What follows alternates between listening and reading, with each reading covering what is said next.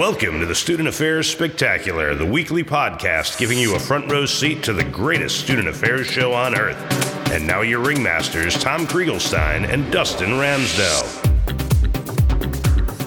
Hello, everybody. Welcome to the Student Affairs Spectacular podcast. Dustin here. We just had, literally just ended, so you're getting me fresh here. Fantastic conversation with Dean Kenneth Elmore from the Boston University.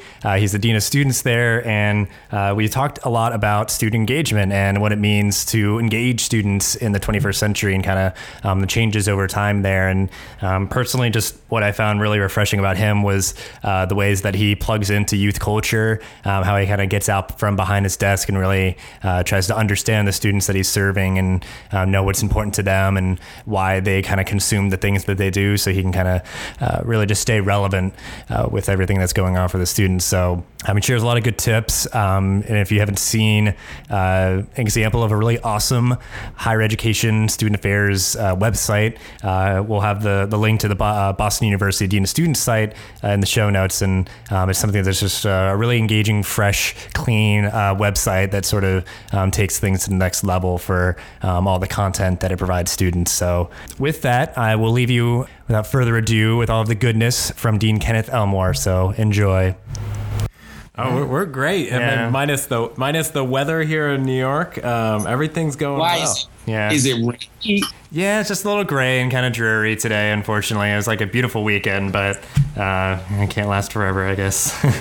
Same in Boston. We share the weather. Yeah. It's usually about the same, kind of same climate. And, even a guy up in Boston, I'm rooting for the Rangers, too. So, Wow. This is breaking news, I think, for our podcast, that a Boston is rooting for a New Yorker. Well, you got to root for the old-time teams. That's important. And I'm also from New York, so. Got it. And any predictions? And if you're an NBA fan, any predictions for that game or that series? Well, all I know is my team's not in it, so who's NBA what? Is that even going on right now? I don't even know what's happening. Yeah, really. I thought that was over. My team's not in anywhere. It's like, for all things considered, it's over. It's not. This doesn't matter. It doesn't count. It's about the World Cup right now, as far as I'm concerned. Right, there you go. Yeah, it's coming up. So many of the sports happening right now. The sports. Just to jump right into it, thank you so much, Dean Elmore, for sitting down to chat with us for a little bit. We really appreciate it. Fantastic. Yeah, so we're everything looks good. Everything is functioning and working. So to just kind of jump right into it. Just for anybody that may not know you, know your story, if you want to just kind of give the student affairs short story of how you kind of got into the field and what led you to be where you are now. Sure. My story is a short one from a student affairs standpoint. I was one of those folks who was deeply interested in doing something where I could be like a mentor of mine, a guy named Perry Ashley. And Perry was someone who worked with students, along with another gentleman named Harry McIntosh when I was in college. They worked with students around the university. And I asked them what they needed to do to get to those positions. And they made a suggestion to me that I go on, get a little more advanced education, and that I look for positions in student affairs. And I ended up getting a graduate internship at Boston University way back when. And I got the opportunity to work in places like student activities and places like athletics and also in orientation. I did the big round on that. Eventually landed a position in student activities and eventually moved over and did a lot of my work in residence life. And went off to go to law school for a little while and finished my law degree and actually practiced for a bit. And then serendipitously got a chance to come back and work with the good folks here at Boston University about 11 years ago. What was a law school or be a lawyer? Was that the initial career you're looking at? No, it was not. My first job, I was a graphic artist right out of school. That's what I wanted to do. I thought that that would be where I'd land and where I'd end up. Actually, when I first started my world with college, I actually wanted to be a biomedical engineer. And when I saw that things like fluid mechanics were going to be an elective, I decided that was just not for me. I still wanted to study poetry and art and that sort of stuff. Huh. Now I see with the design background where your style comes from. Well, maybe so. Maybe so. I was a poor graphic artist. I didn't know the business side very well. So that was short-lived. That was someone once told me in college, for every art class, take 2 business classes. Yeah, that's a great idea. That's interesting. It's a very interesting story that you kind of, I guess, I think a lot of people have like very diverse interests and, perhaps think that, they think that they want to do a lot of different things in their life. And it's obviously reflected in a lot of people's journey in college and then kind of bounce around. But it's so interesting, like just a lot of different kind of things, very like seemingly unrelated things, I guess, like law and graphic design and engineering and all that. It's very intriguing. They come together, on some levels. We're always looking at the law in the world that we're in, the worlds that we're in. There is an order to what we try to do, and I think if we do our jobs right, it's really about good design on some levels. It's about making sure that the programs we do meet a human need and the right kind of human need and are relevant. For me, design's really about staying relevant to human experiences, and I think that's what we always strive to do. Interesting. So this actually kind of segues really well into my next question. Is just like, all this diverse experience that you have and the work that you've done in the field for a long time. I guess, like, how does this all kind of aggregate together, and how does it create kind of your philosophy of student engagement, how you kind of do the work every day? Yeah. Well, I think that when I look at those sorts of things that are really important for me and in my job and in terms of how I'm trying to push people, I think that on the whole, yeah, I do those kinds of things, like try to make sure people are safe, they can find their way here in a vibrant community. I say the same thing everyone else does, that we try to build communities, we try to help students resolve their problems and also respond to them. But I think that really what it comes down to, too, is that if you ask me what I do, I'm an advocate for young people. I'm an advocate certainly for the young people at my university and for my university in general. But being an advocate for them means that I've got to keep up and be immersed in their world, and that can be tough. But that's something I've got to do. And also that means keeping relevant, ultimately. That means that maybe there's a lot of stuff that I've got to do from out and behind my desk, and that I might have to try a few new things. Example, it's important for me to physically get out and look at people and talk to students and be in spaces where they can be. Hopefully they invite me into those spaces. Hopefully I've got a way to be a part of those spaces and still can maintain a bit of leadership without being their leadership in those spaces. Mm-hmm. So odd as it may sound, I'll spend some time in the beginning of every year and throughout the year, not just going to club and organization meetings, not just chit-chatting with students in regular spaces on our campus, but I also need to go to clubs and bars to do the same sort of thing and make sure that those club and bar owners also have our students' best interest in mind, and that students are using those spaces the best way that they can. It also means that I've got to make sure to look at a lot of youth culture, pop culture. That's the sort of stuff that's about the taste of the time.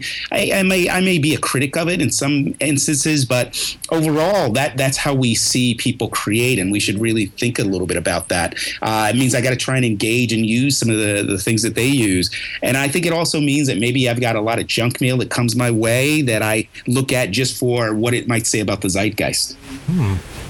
I'm curious, the clubs and bars, do you get to expense those receipts? No, I don't get to do that. No, I wouldn't spend that.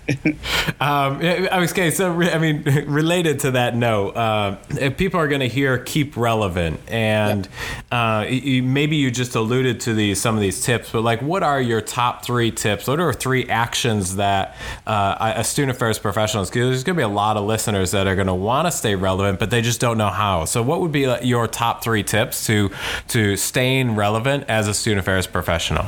Sure. Let's see. Top 3. Well, first I would say you have got to move your body, right? You've got to get from behind your desk. You have got to actually go to some of those places that young people frequent. I think that's one of those things that's important. And you got to think about what's the good and what's the bad in terms of doing that. Mm-hmm. But I think that's a very important kind of thing in terms of staying relevant. I think also, well, here's a practical one. Every Monday in the New York Times, there in the back of the business section, there are all these lists that are there, and they're lists of consumer spending over the course of the week.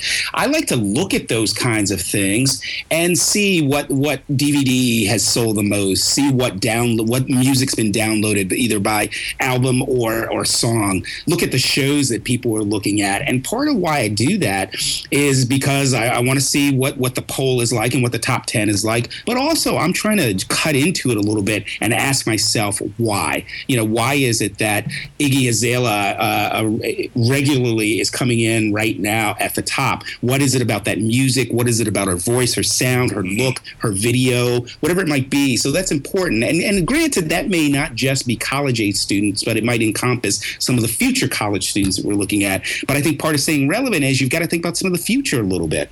Play with be in that space where they play as well. I think technology is one of those ways that things has changed over the last 10 years and might be important. And I say play in those spaces a little bit. There are lots of ways that you could go in and anonymously, and you can look at those conversations, but even better, have those conversations. I think that's an important aspect to all of this too.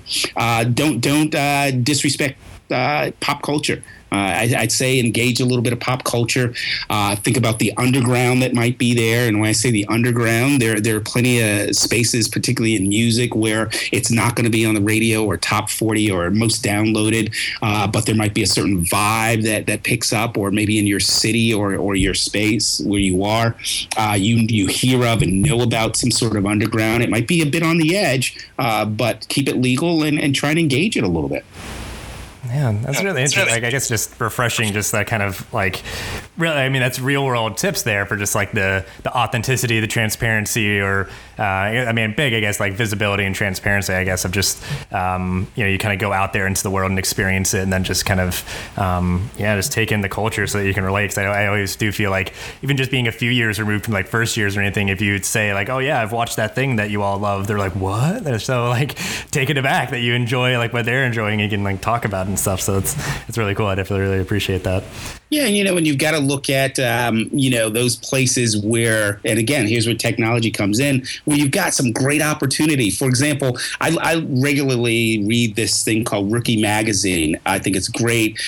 There's a young woman named Tammy Gertson who started this years ago, and she started her blog when she was, I think, not even in her teens. But this has really taken off to be this interesting site that looks at, I think, fashion and the times and empowerment of young women, and it's there to read, and no one stopping you from reading or subscribing to it, just to get a sense of the times. And I think she has more to say by way of relevance than we expect. We're not always going to find relevance in a study. A lot of times, by the time a study comes out, it's been a while, and sometimes there's the duh factor to it all. But I think that our job has got to be to take that data and that stats and the science and the technology and meld that a little bit with some of the theology and the poetry and the philosophy that's out there. I think that's kind of our job, is to do that. And you can't do that melding if you're not well read. So I would say that's that other big piece of advice. Certainly have the experiences, but I think we have to be well read. And being well read does not always mean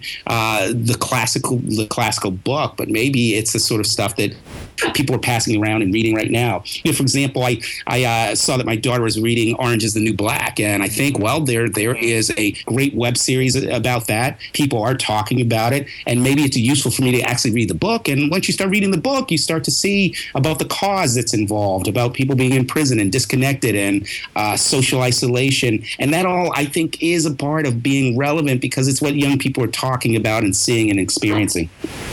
Yeah, I'm going to add one more resource to this list, and we'll make sure to put all these in the show notes because they're great. But a newsletter I've subscribed to for a while is called I Knuckle Bump, and it essentially sends me once a week just a digest of what's the hottest trends in the youth culture.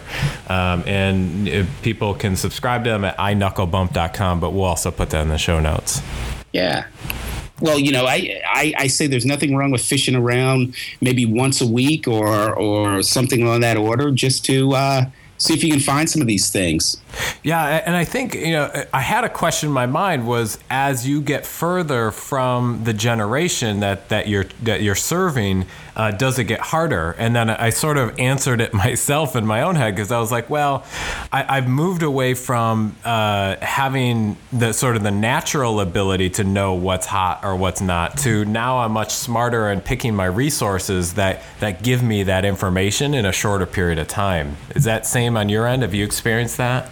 I'm with you 100%. Your tastes are going to change and evolve like anyone else, and yet we have this wonderful luxury in that we keep seeing the change come right in front of us, and means that even though we may have evolved in some way or changed in some way, we've got to work a little smarter to make sure that we have an understanding of who these folks are who are right in front of us.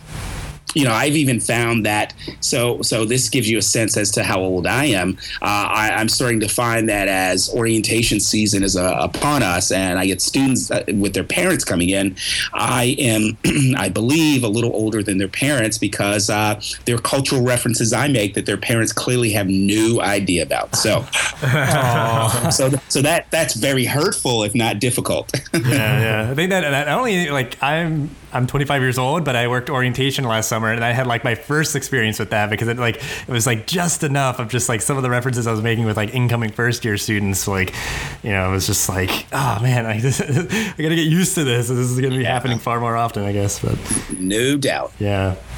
So I guess, it's sort of is, the one big question of just the change over time. I guess, can you reflect on where you feel like you were, years ago, and where you are now, maybe how you've sort of just mentioned in passing the technology. And I feel like it's a big piece that we want to make sure that we highlight with Twitter and your website and just other kind of different outreach tactics to engage students. So how do you feel like it's changed over time, and how has technology played into that?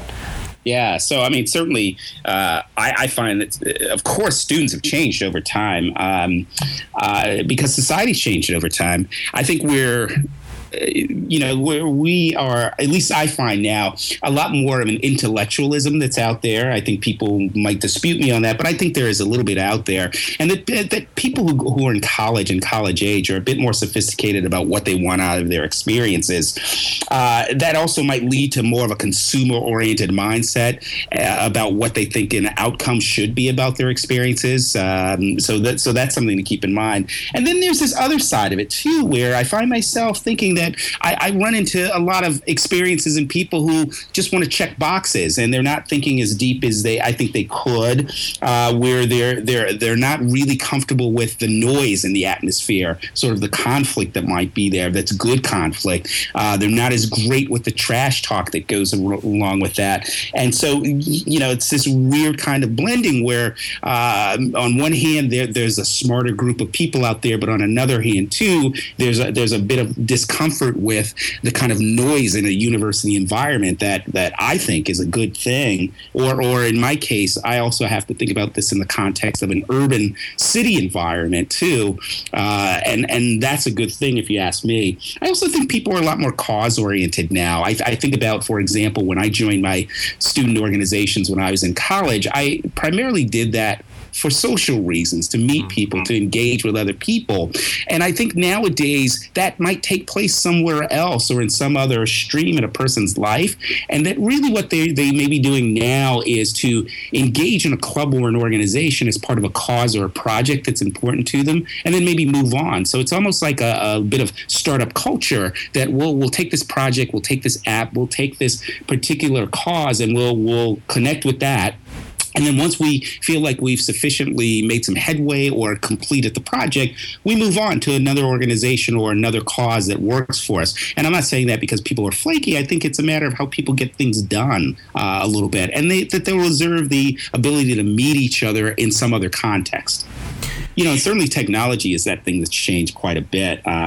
We constantly have to think about technology in the context of how we stay current and immersed, because that's, I think, one of the purposes of it, how we do this level of daily engagement with it, how we also look at it to communicate with the community as a whole. That's an important aspect of all this. And certainly how we try to reach the unreachable, because we spend a lot of time trying to reach the unreachable, and also how we use it in emergency circumstances. How do we communicate with people and engage people when we have real emergency? So, that's certainly changed. I mean, I remember a time when we would have to send an RA out to knock on doors, and then email was wonderful high technology, and now it's got to be a little quicker and a little more sophisticated than all that too.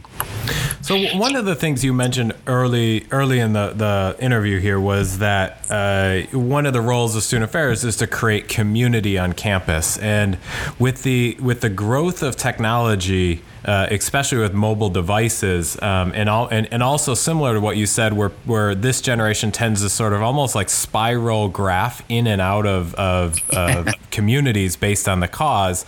How is that changing? What's happening with the concept of community on campus? Yeah, well, I think it's. On one hand, people want a community, and I often say, well, it's got to be about multiple communities. There got to be lots of ways that people can come together. And I think that, it's almost as though we've got to push people a little bit more to think about the collective. One thing that social media and technology is really good about is making sure that it bends to the individual, that the individual gets a chance to use it the way that she or he may want to use it. And that's important, and that's very internal and very interpersonal. But I think we can't lose sight of the collective, the group that's important out there, that there's a system of how you use that there are groups of people out there who may want to get together face to face about this sort of thing. And really, how can we use technology to help us not be alone? That might be the really difficult aspect about all of this.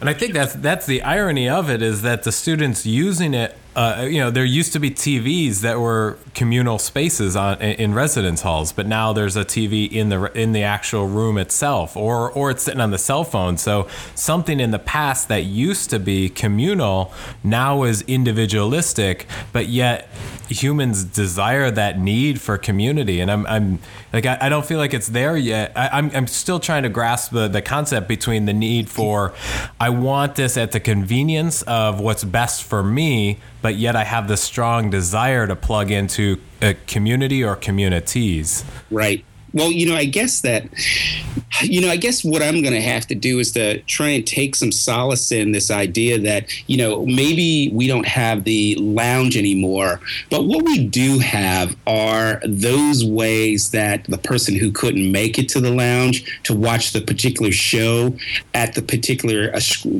prescribed time can still participate. So I got to think about how I have great conversations with groups of people over television shows, events, YouTube videos, communities online, where while we didn't all come in the same space at the same time, we were still able to look at the same sorts of things and have discussions about it on our own time. And so I got to look at that as being hopeful on this whole notion of the community and building communities and having communities. And then I also am a fan of remix. I'm a fan of people and memes and those sorts of things. So I also like this idea too, that we can take this common video, this common show, a common picture, or something of that effect, and really change it up a little bit and say to people, take a look, join almost a chorus a little bit about this. And maybe it's not that the chorus is all in the same place at the same time, but maybe we're all singing from our porches all up and down the neighborhood. And it's just a matter of us trying to find better ways that we can get everybody in the neighborhood to at least on occasion step off their porch and come and meet up in the middle of the street. Yeah, and I share that like optimism about technology, and I want to give it a shout out. I feel like I might have shouted it out on the podcast before, but the book Alone Together, which I just finished reading through, and it has a nice kind of contrarian point of view of like technology and and is that Sherry Turkle? Yes. Yeah, Sherry Turkle over at MIT. Yeah. And so it's not, because I think it would, like, people reading it, they may be like, well, no, like, I'm not, abusing it or any of those sort of like abusing technology. It provides like a good awareness and is geared a little bit more towards like teenagers and like, the people who will be coming to college soon enough. So give that book a shout out. But I'm always just optimistic about technology. It is like, you can watch a show whenever you want. And it's like, it's harder to miss it. So then you can talk about it with other people, and maybe Twitter helps get people together to talk about it in person or maybe those sort of things. So, another shout out would be Dana Boyd. Dana Boyd does a lot of great stuff. She, I think, has done some work for the Pew Foundation. She writes a lot on young people's use of technology and new media and emerging media. One of my summer reads is It's Complicated, that she's got, and she's another one who I think's taken really neat and balanced view on and view from a research standpoint on primarily teen use of technology, but I think young people's use of technology.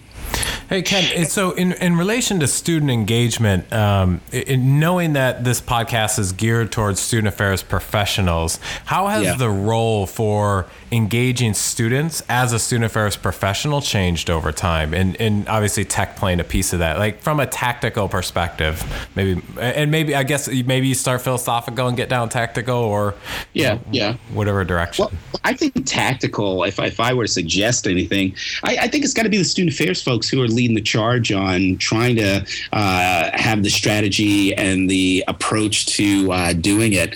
At a lot of our colleges and universities, my guess is that marketing communications people will take some sort of lead or have some sort of function. And I think it's really important that if you are looking at a large group that you've got to communicate with, a large group that you got to have conversations with, that you want to engage, and my guess is those are our students, both undergraduate and graduate, I would say that one of the things I'd suggest a student think about doing is getting to people like me and other chief student affairs your student affairs folks and saying, look, let me give you a plan for how we can take an approach to this to show the university, or at least be in a leadership role at a university, about how we use these platforms. And it's usually social media. I think more and more now it's starting to be apps and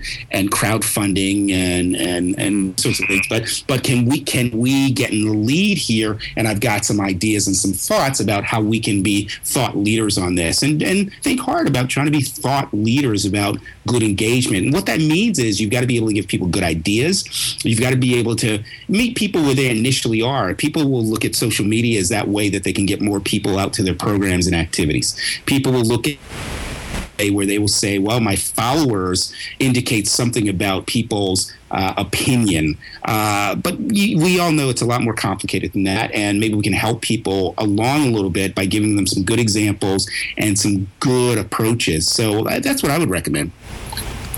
That's good stuff there. Yeah, and I just have to give like another shout out to you, just that you are one of the, I think, like the people that, just the way that you engage in people with on Twitter and your website and the blog and Pinterest. Like I was just kind of skimming through everything today, and it just was really impressive because it seemed that not everybody's kind of there yet, and to see someone there was really refreshing. Awfully nice of you. I think people are there, believe it or not, because when you think about this stuff, it's a lot about content. And, what makes people so fearful overall is that they haven't thought about repurposing or repositioning or reimagining their content and how they let people know about it. We still have a bit of a newsletter mentality about this stuff. And I think that if you just let yourself wander a little bit about some of the content that we already have, it'll make a big difference for you. So I think people are there more so than they think they are, and they just got to take that little leap and jump into it and know that it's hard at first, and know that it could be a little bit crazy and frenzied, but you stick to your own plan about it and you could be okay, and then revise your plan on a regular basis. Nice. Yeah. I think this is all just, it's a lot of stuff to think about. I think it really, like you're saying, just like sharing ideas, because I don't think anybody has like all of the answers about how to best engage students, and it is different from environment to environment. So I think it's a lot of good stuff to think about. We have a couple of books and some resources for folks that'll be down in the show notes. So I guess for the sake of time, we always try to keep these episodes to half an hour. I feel like there's so much more that we want to get to. Sure. But we really appreciate you taking some time out of what I'm sure is a busy time for you. So thank you so much again. Dustin, Tom, thank you. This was great. I appreciate you thinking of us, and look forward. I'm a fan of your work, by the way. Oh, thank you so much. Thanks. Appreciate it. Take care. Yeah, take care, Ken. All right, be well. Thanks, everybody, for listening to this episode of the Student Affairs Spectacular Podcast. As always, please leave us your comments and feedback for the podcast. It really helps us out. Give us any ideas for guests or topics for the episodes. We really appreciate it.